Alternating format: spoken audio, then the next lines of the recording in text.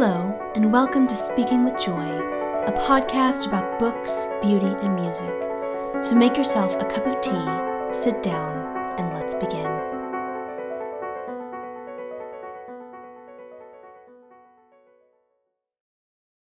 Hello, everyone, and welcome to Speaking with Joy. Today, I am speaking to you from a lovely Scottish day. I have shortbread in my hand and tea in my other hand, and I'm hoping that I don't spill it on my computer. And I have the great delight of welcoming a guest on today that I think you will all enjoy immensely and learn a great deal from, which is Dr. Rebekah Lamb. She is a lecturer in theology and the arts at the Divinity School at the University of St. Andrews. And we are going to talk today about boredom. We hope it won't be boring. It's anything but. Yeah. Anything but, indeed. So welcome on the show, Rebekah. Thank you for having me. And Rebekah, we met about a year and a half ago now? Close to that, Close to that now, yes. In person. We had met in the Twitter sphere earlier than that. I am always surprised at how many kindred spirits I have encountered on Twitter. I know, yeah. And slowly but surely, they begin to trickle into meeting people in real life. And you had just finished your PhD the year before when we met, right? Close to it, yes. Yeah, I finished my doctorate in 2015. Okay, and you were doing a postdoctoral fellowship, right? And you came here just for a month. I don't remember. You were doing research here? Yes, yeah. I was doing a research stint and was doing a little bit of work with Judith Wolf, who's now one of my colleagues. Yeah. And so, and since then, now you are a lecturer at the university, and we have gotten to be friends, which is such a delight, and I'm always learning from you and enjoying our conversations. Same. Earlier, before we started this podcast, I was like, Rebekah, I'm just as an icebreaker, like come up with 3, things people wouldn't know to ask you about. Yes. And Rebekah expressed her dislike of icebreakers. Yes, my profound dislike, yes. Would you like to elaborate on why you don't like icebreakers? Sure, yeah. Well, anytime I've been in a situation where they're used, I find they basically are counterproductive, or at least they don't allow people to actually feel at ease. I'm already at ease with you, so yes. That's great. But always having to try to list something like 3 things about myself that other people might find interesting.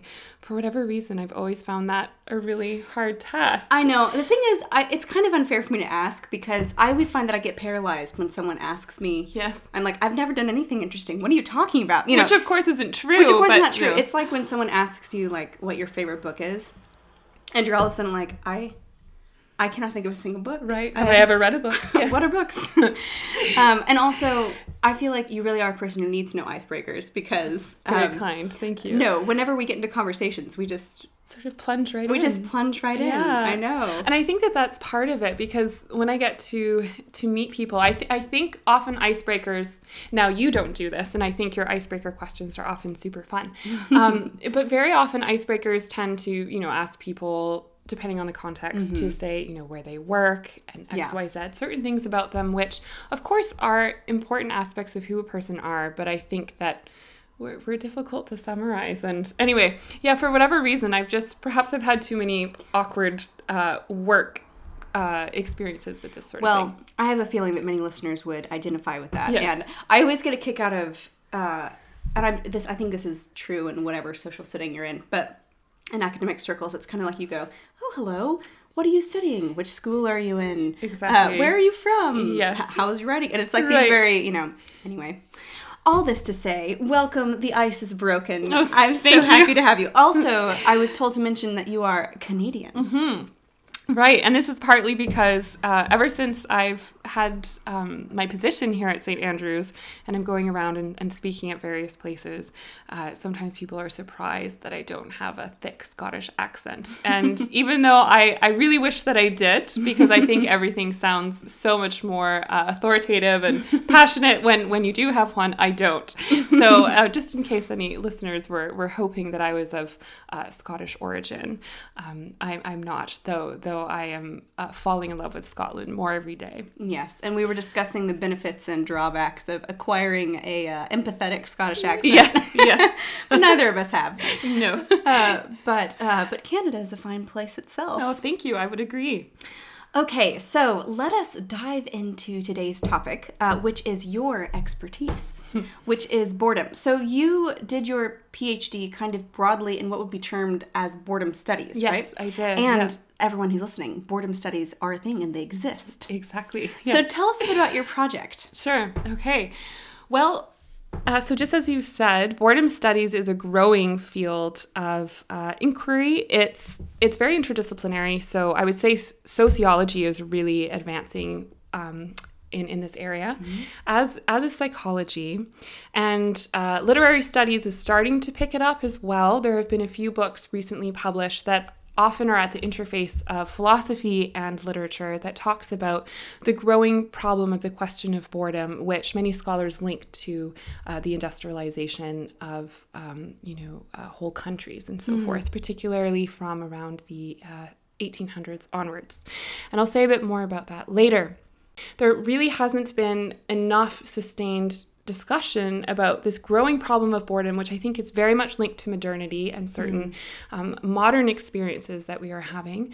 There really hasn't been enough study on it. So I became very interested in the sociological but also spiritual implications of this mood, this state of discontent. So malaise. Yes, malaise is one of the many words you could use for it. Yes, yeah, dullness, repetition, exhaustion. I think midlife crisis, a variety of other terms, restlessness.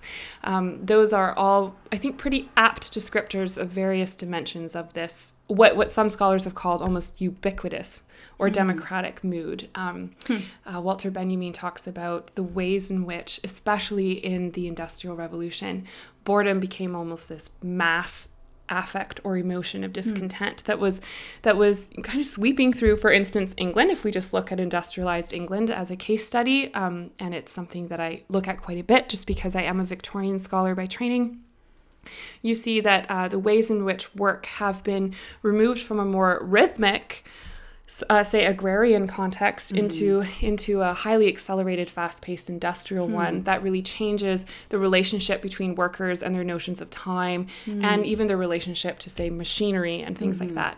But you also have increasingly the middle to upper classes who, because of the efficiency of work and the growing, in a sense, alienation of people within communities because of the rapid expanse of cities, you have a lot of the upper class with lots of time on their hands. Charles Dickens, for instance, explores this through the figure of Lady Dedlock in Bleak House. Bleak House. Thank you. Thank you. I love her in the BBC series. Yes. Just kind of like always gazing out windows and looking Yes, morose. absolutely. Yeah, exactly. And even the term deadlock, I mean, yes. I love Dickens what he does always, with names. He does, yes. He's always trying to show some psychological or spiritual aspect of the person through their names. It's very often anyway, and is also quite playful. So anyway, those are some of the aspects of the problem of boredom that I've been looking at, but we'll talk about it more.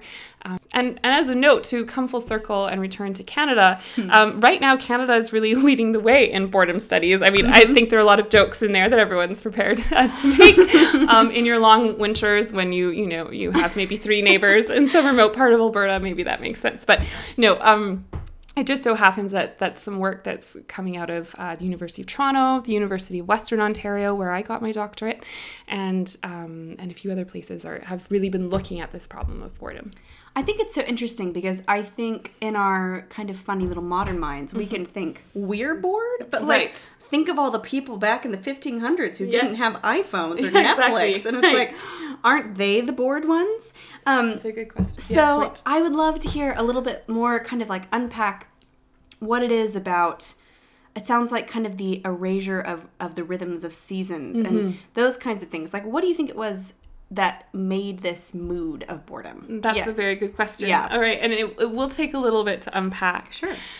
So first off, okay, if we just even look at the word boredom in the English language, it really doesn't come into currency until the Victorian period, until the Industrial Revolution. Other words were being used to talk around or to gesture at aspects of this problem.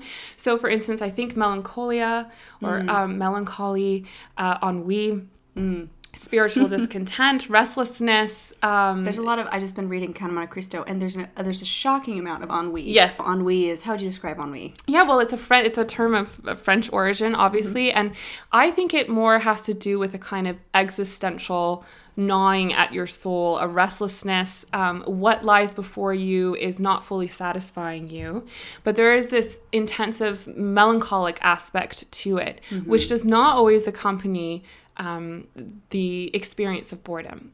So there are some debates amongst scholars about the genealogy and the term boredom. So some see it as just another term or another word that developed in the English language to describe states of existence that we've had since, let's say, since the dawn of time, since we were human, since humans were in the world, sorry. Those who argue that say that we can find equivalents in, for instance, the upper class culture of the Roman era. So especially the term tedium vitae, exhaustion or weariness of life, the breads and circuses mentality that you can always be entertained and you can afford to do so, and you have others to do the work for you, right? And then you move into particularly the context of the contemplative and the monastic life that really flourished once the Edict of Milan occurred and Christians had legal status and more freedom of movement and growth as communities. And so, for instance, you see, especially in the writings of the early Desert Fathers and early Desert Mothers, a great deal of discussion about certain emotions of discontent that really emerge when you dedicate your life to a life of contemplation. Because when you have that space to work in a contemplative mode and also just to spend a great deal of your time in prayer and reflection, of course, one of the temptations is going to be distraction, right? And this distraction can become incredibly pronounced, especially if you have the space to experience it quite frequently. And so many of the early monastic writers called this distraction the noonday devil. It often would emerge when the sun was at its zenith, especially if you are in a desert, as most monastics would be, and it's hot, and you're supposed to be at prayer or perhaps doing some of your work, such as basket weaving, which was a big part of how monasteries had sustenance. And so the distraction would be, the temptation would be this distraction from your prayer or the work at hand. And it's very much represented as a kind of demonic attack, essentially, right? And so you have to counteract it with different kinds of virtues, particularly perseverance, actually. I do think that boredom is profoundly linked to a variety of spiritual and social discontents that we see in human nature since the fall, right? Yeah. However, I do think that there is something uniquely modern about it as well. So I'll talk about that, but I'll continue with the very short, the genealogy, which I know has gaps. And what is it? We're dancing through the centuries. Yes, there you go. Yes, yeah. I think it was Alan Tate who said any paraphrase is a form of heresy. But anyway, that's okay. We'll just keep going with this. So there's this monastic focus on this problem of distraction, which especially is, I would say, a temptation for the contemplative, the intellectual, and so forth. But then there are also other ways to describe it as well. There is the work that Thomas Aquinas did in the Summa to really examine the nature of the problem of sloth, or what's also termed acedia. And this is something I pick up quite a bit on in my own research. So Aquinas was very interested in what the early writers of the church, not only the church fathers but even the Desert Fathers, said about the problem of this noonday devil, or this temptation to be distracted. But I would say Aquinas goes even further into this question of acedia. So acedia is one of the 7 deadly sins, and we very often understand it as a laziness, right? Or that you are neglecting your duties, be it your work, your prayer, your social obligations to others. And Aquinas acknowledges that this is all part of the problem of acedia. However, he argues that at the heart of acedia is a rejection of the joy that comes from charity. And there's actually a fear of the joy that comes from the Holy Spirit when you open yourself up to the commandments of God. Because Aquinas' view is that the commandments, and that especially the call to charity, and enjoying the theological virtues and in living lives of, natural and also the cardinal virtues opens you up to being more fully yourself and to being authentically human. And he says that acedia, at the heart of acedia, is a certain rejection of what makes us human, which is very interesting. And he argues in particular that it's not just, acedia is not just negligence of particular duties, but in fact, it is sometimes a very energetic avoidance of the things that you owe God. And in fact, he calls acedia the distaste for the things we owe God. So he often figures someone who's slothful, for example, or who has the vice of acedia as very busy. It's kind of like when you're trying to write a paper and you clean your house and you make an amazing dinner. You do everything except for the needful thing.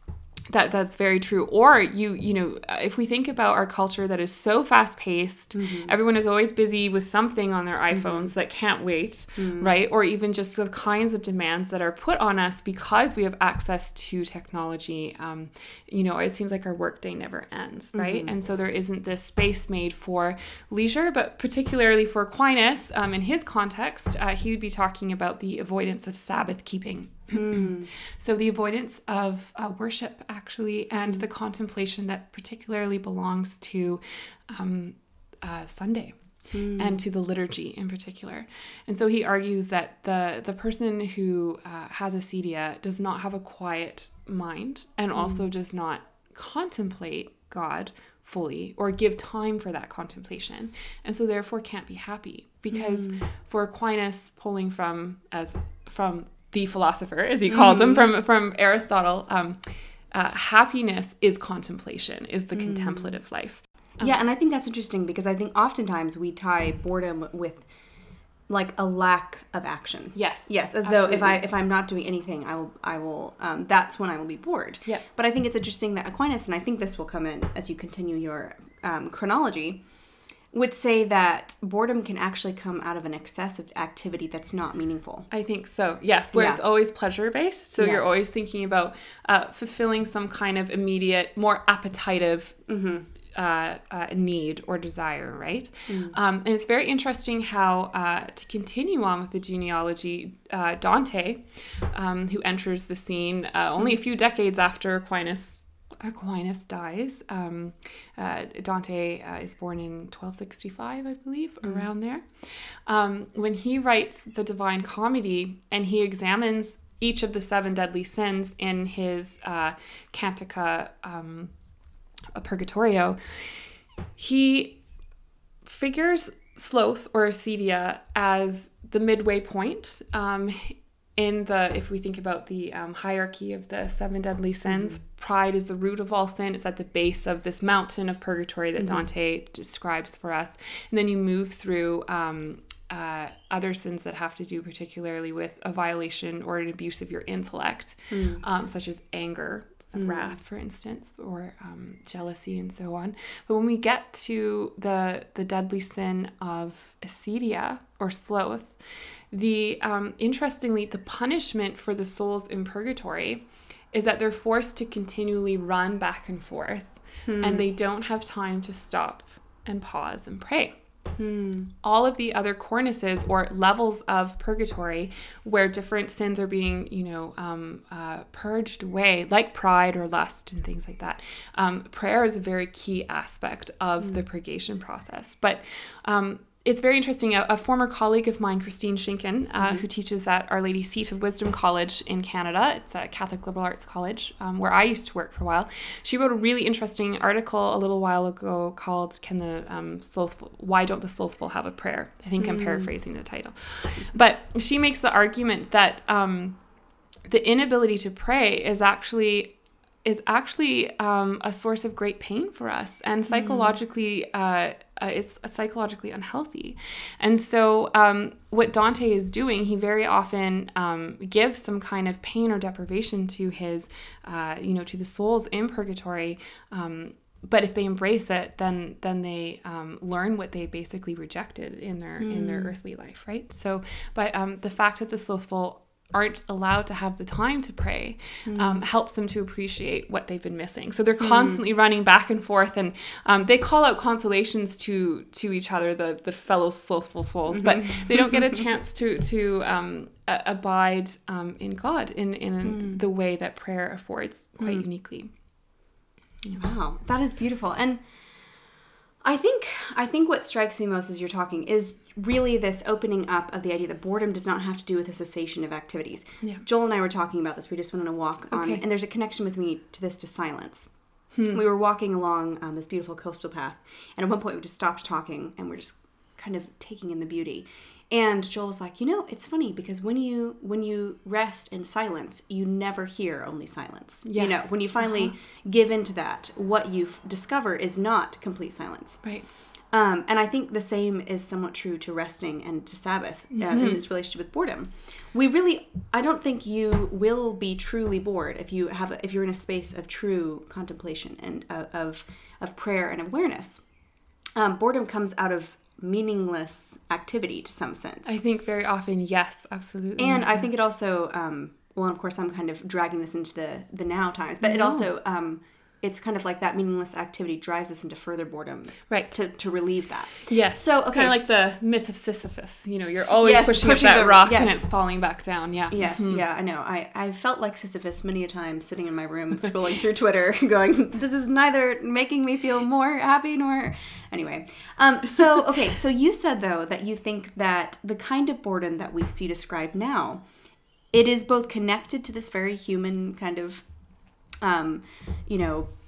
this very human inheritance of we have this issue with not sitting and not Sabbathing and not being in a state of contemplation. But you also think that we have a particular problem with boredom now. And just to add like a little sociological bit from this, something I was reading recently, was saying that our generation of workers, so millennials, have more... they have more free time than any generation has since they've started kind of recording this. Right. But they report feeling like they have very little free time. Yes.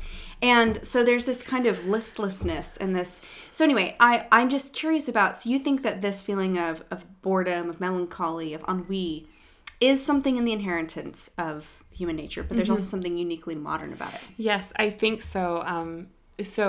And what you've already just been gesturing to is I think a really interesting manifestation of some of the consequences of the ways in which our notions of time have profoundly changed since the Industrial Revolution. We've really lost what Walter Benjamin would call the cultic or the ritualistic dimensions of our existence that were shaped and fed by the religious sense in particular, right? Broadly speaking, in various sociological cultures. Henri Lefebvre has talked about this, as well as Michael Gardner, who's a sociologist at the University of Western Ontario, who's talked quite a bit about the ways in which our relationships to time changed in the Industrial Revolution, has really accelerated the various forms of that boredom can take for us. So I'll talk about that a little bit more. So this is, in saying this, we're not idealizing the past, no, right? Exactly. I mean, I only have to think of how many Monty Python sketches, of like the Middle Ages and, getting tired of working in the sludge or whatever. Yeah. Did you see there was some bot on Twitter recently, was like you would put in your name and it would like give you like how you died and what age in medieval Europe. So like you lived to the the ripe old age of 29. Yeah. You died in the plague. You died in childbirth. Right. Exactly. Yes. So, however, especially when it comes to some of the unique realities or dimensions of modern living that I think has made boredom so profoundly present in some rather unique ways.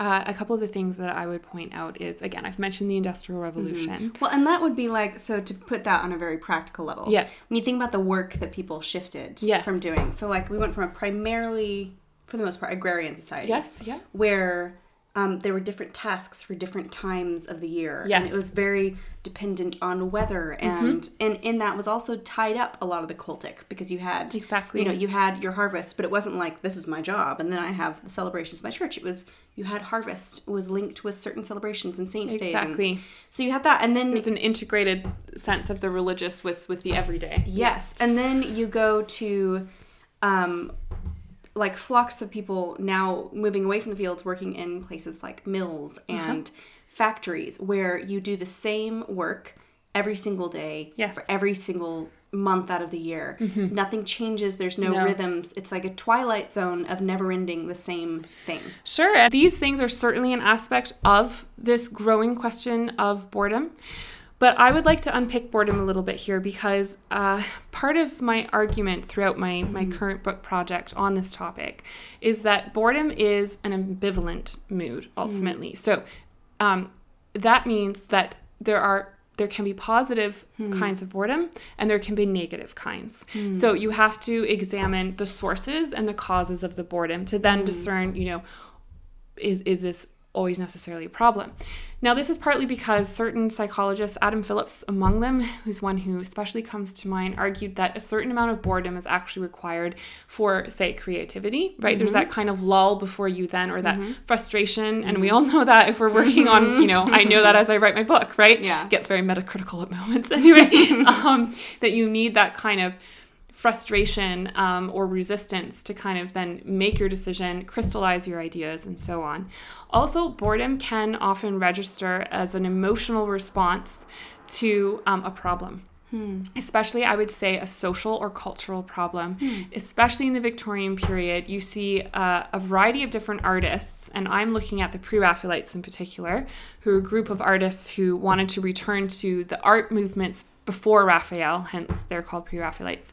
They formed in 1848, and they were very frustrated by what they thought was kind of the overtired kind of, and again, I'm being a bit simplistic here, and they were also, kind of rash 20-year-olds, but they were a bit tired of the way the Art Academy was recommending very specific ways of depicting the human person, and was very much interested in the kind of Renaissance scientific attention to the human body, which they found fascinating, but they thought lacked a certain mystic sense. Were they a bit bored with it? They were a bit bored with it, yes. And so they were actually, they wrote all sorts of manifestos. They drew up a list of the people who they thought were inspiring, which included Christ and George Washington and all sorts of people in between.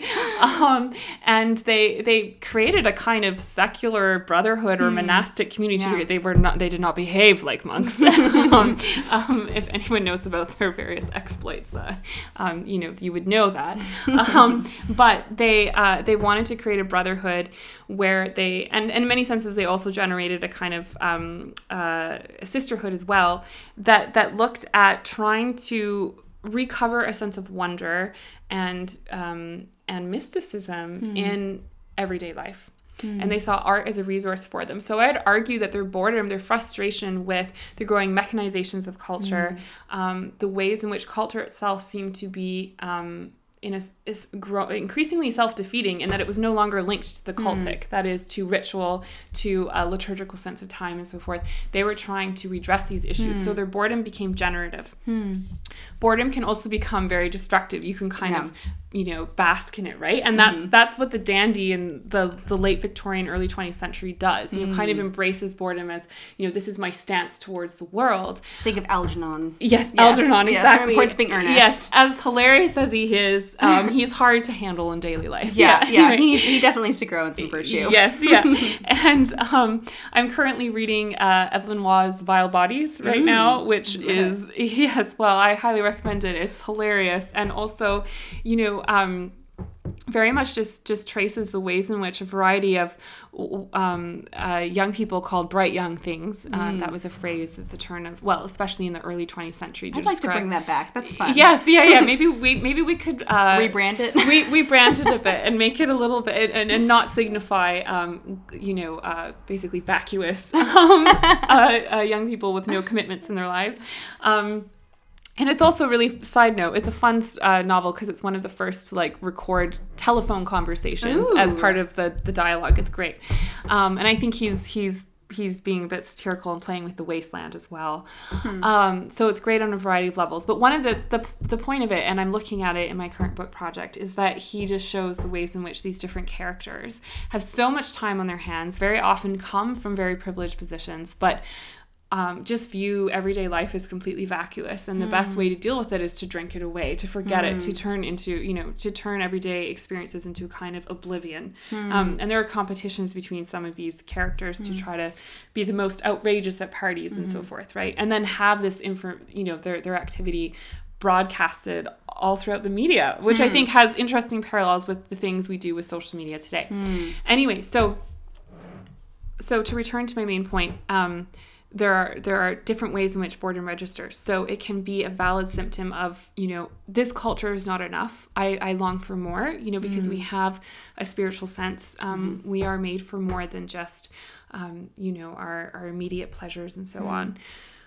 So there's that. But then there's also boredom can be a resistance to seeking out the spiritual or seeking out meaning in life.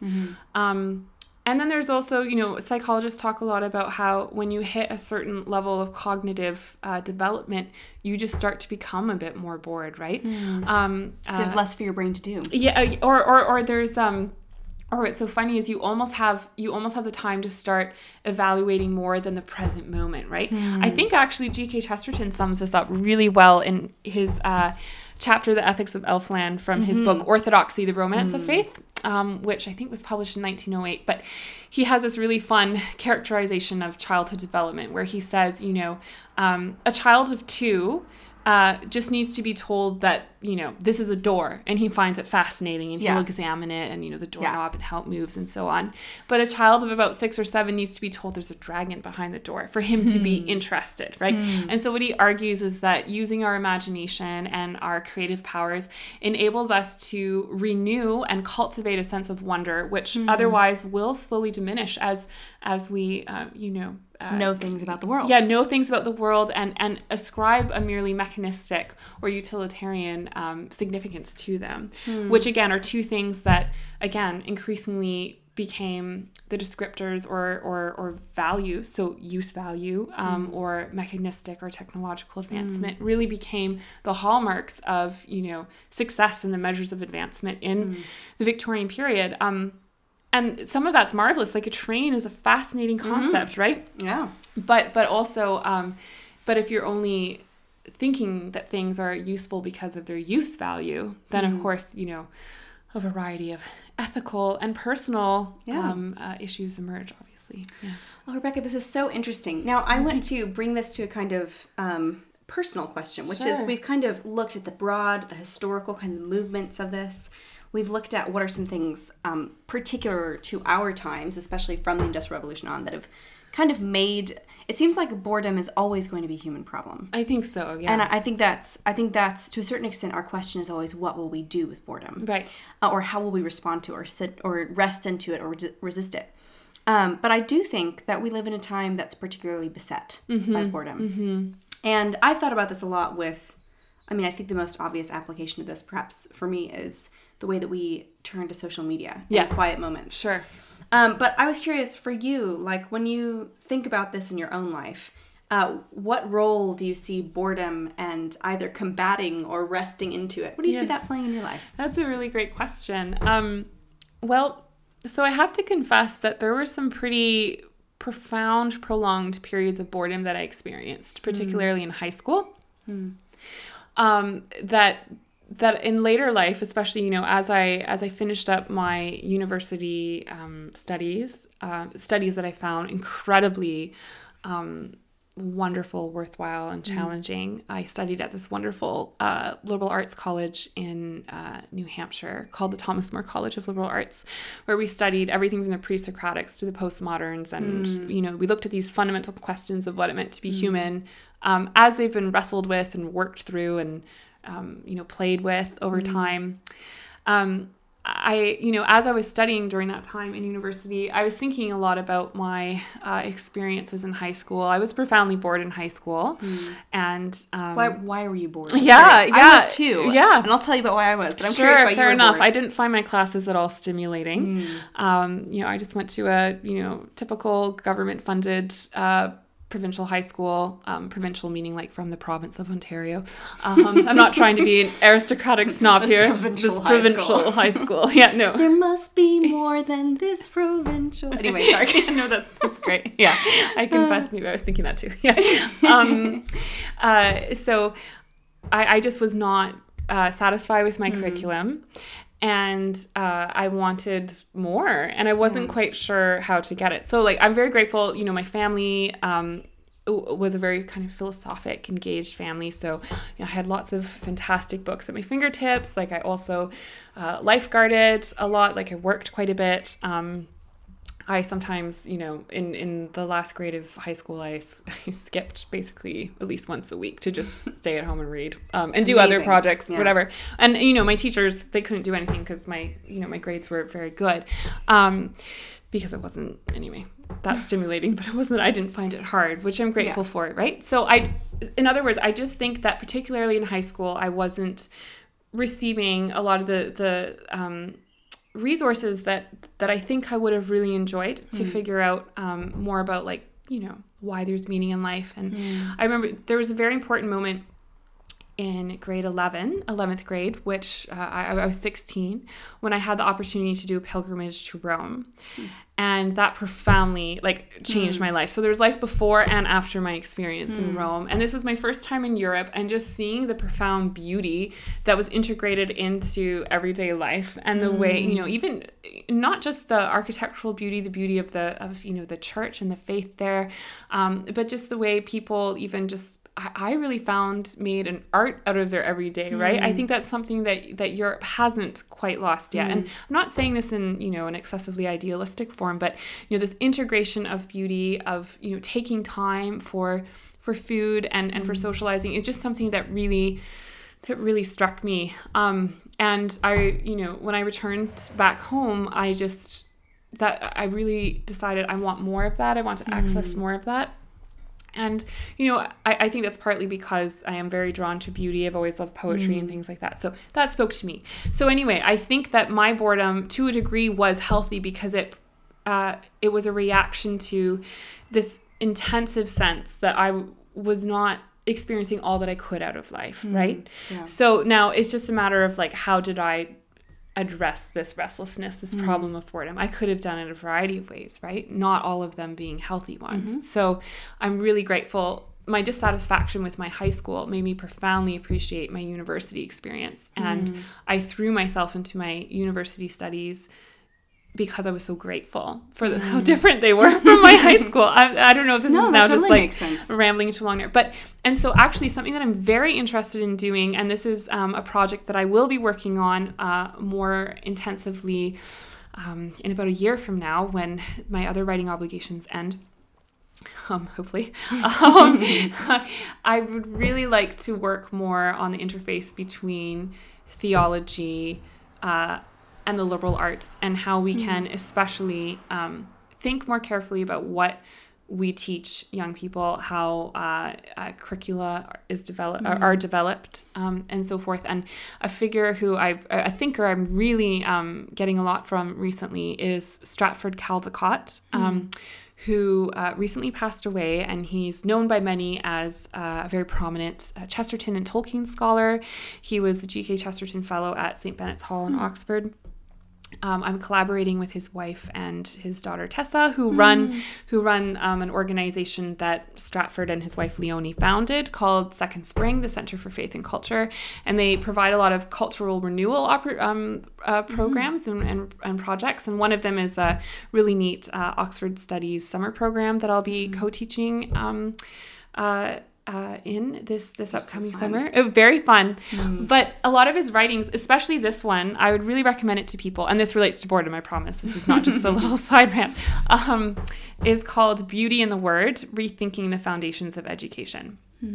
And this book talks a lot about how the structure and philosophy and even the theological underpinnings of the Trivium and Quadrivium, the liberal arts education of the Middle Ages, provides us with a profound set of resources for opening up what we can hope, think, and say about the world, right? If you ever need a striking defense of the the theological and even emotional significance of what grammar has done for us in culture and society. Like, you go to Caldecott, it's really great, because he says grammar extends our sense of ethics and aesthetics, and he makes this claim in beautiful ways. So I think right now in our culture, where people are really struggling, I think in so many ways, especially young people, to find meaning in their lives, one of the solutions or one of the opportunities, I think, is to really enrich and develop the kinds of curriculums that are developed, the kinds of educational opportunities that are out there, summer programs, right, and things like that. Start small. To give something for the Rebeccas of today to sink their teeth into. Yeah, well, exactly. I'm so grateful for some very dear, teachers and mentors I had, and even just the encouragement, particularly my mom made for me to just explore the world and see it as my, my oyster, and hope for more, essentially, because it was really boring, and I found it very hard. Yeah. It's funny because I'll just add my personal experience in here too. Yeah. I wrote actually about this in an essay a while back on the Plow magazine, but I had a particularly very, very boring summer when I was 15 because my older siblings had all moved away. And in a very typical high school way, I couldn't drive because, of course, you can't drive until you're 16. Right. And I had a falling out with my best friend at the time at the one little 2-week summer camp. This all sounds very dramatic. And my mom was on lots of speaking engagements that summer. And so it was just, I had no one to drive me because my friend was the only one who could drive. And I was kind of on tenterhooks with all the other, various people in my friend group. Yeah. And so I just had the whole summer stretched out ahead of me, and I couldn't drive and I couldn't go anywhere. And it was a profoundly boring summer. I had kind of done my summer camp, and I had 2 months until I had my little job. Right. I couldn't drive anywhere.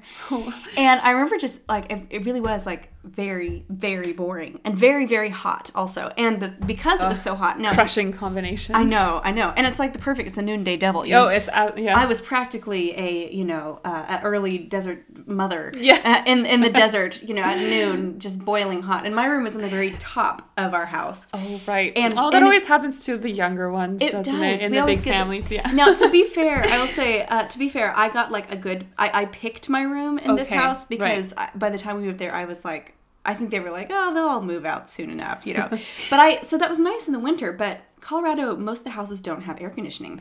Okay. And so I remember one day in this terribly hot summer, Joel was, of course, away in Boston. And so I thought, I'm just going to go to the basement room because I'm going to just melt into nothingness if I just stay in my room. And so I remember going to Joel's room, and there were all these piles of dusty books he had left behind from college. And I may have had a Facebook at that point. I don't think I would have. Maybe I don't know. And he had a kind of outer-tune guitar, and there were some fairy lights. And in my boredom, I thought, well, I'm just going to start listening through all of his music albums. And I started listening through all his music albums, then I started reading all his books. And anyway, I then started doing that every day. And it became this kind of little, I started to, really enjoy my little world. And I wrote lots of really bad poetry. And that's amazing. I journaled a lot. And I realized that boredom, because I didn't really have any unhealthy tools at my disposal. I didn't have social media at that point that I could go and waste time on or use, because I think social media can also be, as we met over social media, so there can be great uses for it. Yeah. And I think for some people who are really isolated, it's a great tool for connection. For sure. But I didn't have that, and so I felt like that summer I kind of discovered my internal world, and in some ways it sounds almost silly to describe it this way, but I remember listening to Sufjan Stevens' Casimir Paluski Day. Have you heard that song? No, I haven't. I told someone about this the other day, and they were like, that sounds incredibly pretentious. And I was like, it is. I love it. But I remember sitting there and listening to it, and there's this line that says, it's all the glory that the Lord has made and the complications we could do without. And I remember just sitting there and, as my little 15-year-old self, kind of stumbling on to these places and these moods and praying, really. And I realized that I don't think I would have been able to do that if I hadn't had that space of boredom.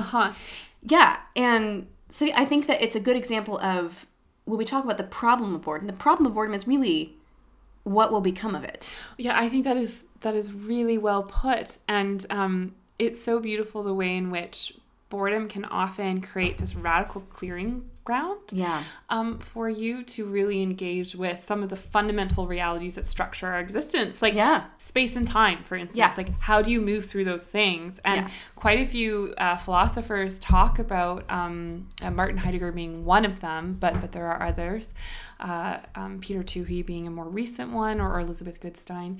They talk about how boredom challenges our relationship to time, and it also announces to us our temporal constitution, right? That we move through time and we have to find ways to parcel it out. And time often announces to us, or is a structure through which we articulate and manage desire. So I think that the dynamics of desire, of course, really become a big part of this question of boredom, right? Because sometimes we just desire things that actually we should not receive, that would not be good for us. So there can be kind of a certain angsty boredom at, a rejection of who we are made to be and how we're supposed to operate in the world. But I think, again, conversely, there's also a healthy boredom that announces, like, I want more for myself. Like, even as you're describing what you uncovered, right, in your own home, even, even these phrases from songs that all of a sudden give you a vocabulary to perhaps articulate things that you felt but didn't know how to describe. Like, when I started I encountered Plato for the first time in maybe grade 11. So again, when I was around 16. And I was also attending like a variety of different talks on Christian doctrine and virtues and so forth with some other friends during high school. And those talks, because they were so well done, they really opened up for me a whole language or a way of articulating so many things that every teenager feels. I mean, I think that we really do such disservice to so many teenagers and like adolescents in general, giving them more. Like, they're made for so much. And they one thing I really love about Pope John Paul II. I've read a lot of his writings, and many of the addresses that he especially geared towards young people, and of course we all know his famous, do not be afraid phrase that he said when he became Pope, but also just so many of his addresses to young people, especially around the nature of vocation or how to, give of your time. He said those great longings and desires of your heart, like, don't be afraid of them. They're beautiful, and look for things that will actually feed them. Yes. I wonder if sometimes too that we won't become really aware of what those deep longings are without some boredom, without some space. I think so, for those to rise. There's a great line in a Malcolm Geit poem where he says, I hope he never listens to this. He'll forgive you if he I'm does. Sure he will. He'll laugh. He'll laugh and write a poem about it. Yeah, he will. Where he says, let richness rise out of emptiness. And there's this sense of, that's the space that we need for boredom. Yeah, and I realized, such a good point. even now, when I said this the other day, I didn't actually think of this before I was interviewing you, but I realized that, like, most of the things I have done in my life have often come out of a space of boredom. Like, I even feel like, to some extent, I started the podcast because I was a bit, bored. Not bored, but, doing a PhD is this very relentlessly same thing. Yes. And so there's a goodness to that, but I've also felt that throughout my life, I have consistently, over and over again, have felt the Lord teaching me to not always move out of boredom, to sit with it, and to allow the discomfort to show me what I should do next. That's really beautifully put. And I think that there are stages of growth and maturation that only occur when we allow ourselves sometimes to sit with that which is uncomfortable or difficult about our existence. To live the examined life is to go into all the nooks and crannies, right? And sometimes the dark places within us, and to think about, not only if we think about ourselves, like our interior as a landscape, right? We have cliffs and valleys, and I'm thinking of one of my favorite poets, Gerard Manley Hopkins, who says, the mind has mountains, cliffs of fall, frightful sheer, no man fathomed, right? Like, there's a deep mystery within us. But I think certain kinds of difficult discontentments really open up to us a greater understanding about who we are as humans, what can or can't satisfy us, and can actually even, if we want to go all C.S. Lewis or even Christina Rossetti. Rossetti is someone I work on in my book. She basically sees boredom and discontented feelings as signs of, our desire for eschatology, like our desire for the Lord to come and for everything to be fulfilled when he comes, and only fulfilled when he comes, right? And this goes very much along much of what C.S. Lewis says about our desires very often signal to us that we're made for something more than just this earth, right? Yeah. We have to sit and listen to them. And I think so, yeah. And I think that that's more of a battle than ever perhaps in our time, just because we have so many tools at our disposal to ignore the silence and to ignore the boredom. Yeah, absolutely. And yet, strangely, I mean, especially with social media platforms, I would argue that, they all more or less follow a certain kind of Facebook paradigm, right? And it's all very much based around like these very rather reductive emotive responses to things, like, dislike, happy, tear. All of these are very rich, but none of these match the richness of my emotional response to everything. I know. I'm like, I need an emotogram where it's a smile and there's tears. Anyway, sorry. Welcome to my daily affective state. No, I'm kidding. But not really. But it's structured around these very kind of basic paradigms. And so, of course, while there are uses to them, I'd say that any technology is an extension of an aspect of the person. Marshall McLuhan talks about this a lot. But we have to be careful what kinds of extensions of the self we're perhaps overemphasizing, right? And so if we think about technology broadly conceived, what are the extensions of our soul, let's say, or our spiritual desires? Those are things like prayer and poetry and the arts in general and contemplation, right? If we want to think about those things. So the Greeks talked about poetry as a technology, as a techne, a form of making. Yeah, so we need a proper attention to the different forms of technology. And using those wisely. Yes. Not out of fear, but out of what spaces are we making? What are we doing with ourselves and our souls? Exactly. Yeah, I think so. And to recuperate our notion of technology, we really think technology is just iPhones. Yeah. Really. I mean, if I just say generally. I've made the claim before, poetry is technology, and I always enjoyed that. It's fun saying that to my students and then seeing their responses. It's doing something for you. Yeah, and it's making something. Yeah, exactly. Doing and making. Yeah. Oh, Rebekah, we could talk all day, but it's been so fun. It's been so fun. So thank you so much for coming on. And I know that I asked you before, there's something you kind of want to close with reading to us. Yeah. So I will let you do that now. Okay, thank you. So I'm going to be reading a very short quotation from Pope Benedict XVI. And this was from his inaugural Mass when he became Pope in 2005. But this quotation is used, I want to talk about how it's being used in this instance. It's being used by Benedictine abbot Jean-Charles Nolte, who recently wrote a book that came out with Ignatius Press called The Noonday Devil, Acedia, the Unnamed Evil of Our Times. Anyway, it sounds kind of grim, but it's actually an incredibly rich, sometimes playful, and wide-ranging examination of acedia from the early church and the desert fathers in particular, up to the present day. And he looks at it just not from a kind of a genealogy of this sin, this discontent, and this state, but he also looks at its various applications in different states of life, from like motherhood to the professional life to singlehood to the clerical life and so on. Useful. Yeah, very useful. I highly recommend it. That's why I'm talking about it. But he argues that one of the main things, and he's pulling from Aquinas here, that acedia does to us is it robs us of our joy. And particularly also, it's a fear of joy. It's a fear of what kinds of risks we have to take, especially in the name of charity, to go outside of ourselves and to think about others. It's a certain fear or a hesitancy or a lack of generosity on our part to really come outside of ourselves. So I wanted to just end with this quote from Pope Benedict, who's very much drawing from the Benedictine and the contemplative monastic way of being, which really I think is something that we could really benefit from having in our lives more right now as a redress to the negative kinds of boredom. So this is what Benedict says, Benedict XVI. Are we not perhaps all afraid in some way If we let Christ enter fully into our lives, if we open ourselves totally to him, are we not afraid that he might take something away from us? Are we not perhaps afraid to give up something significant, something unique, something that makes life so beautiful?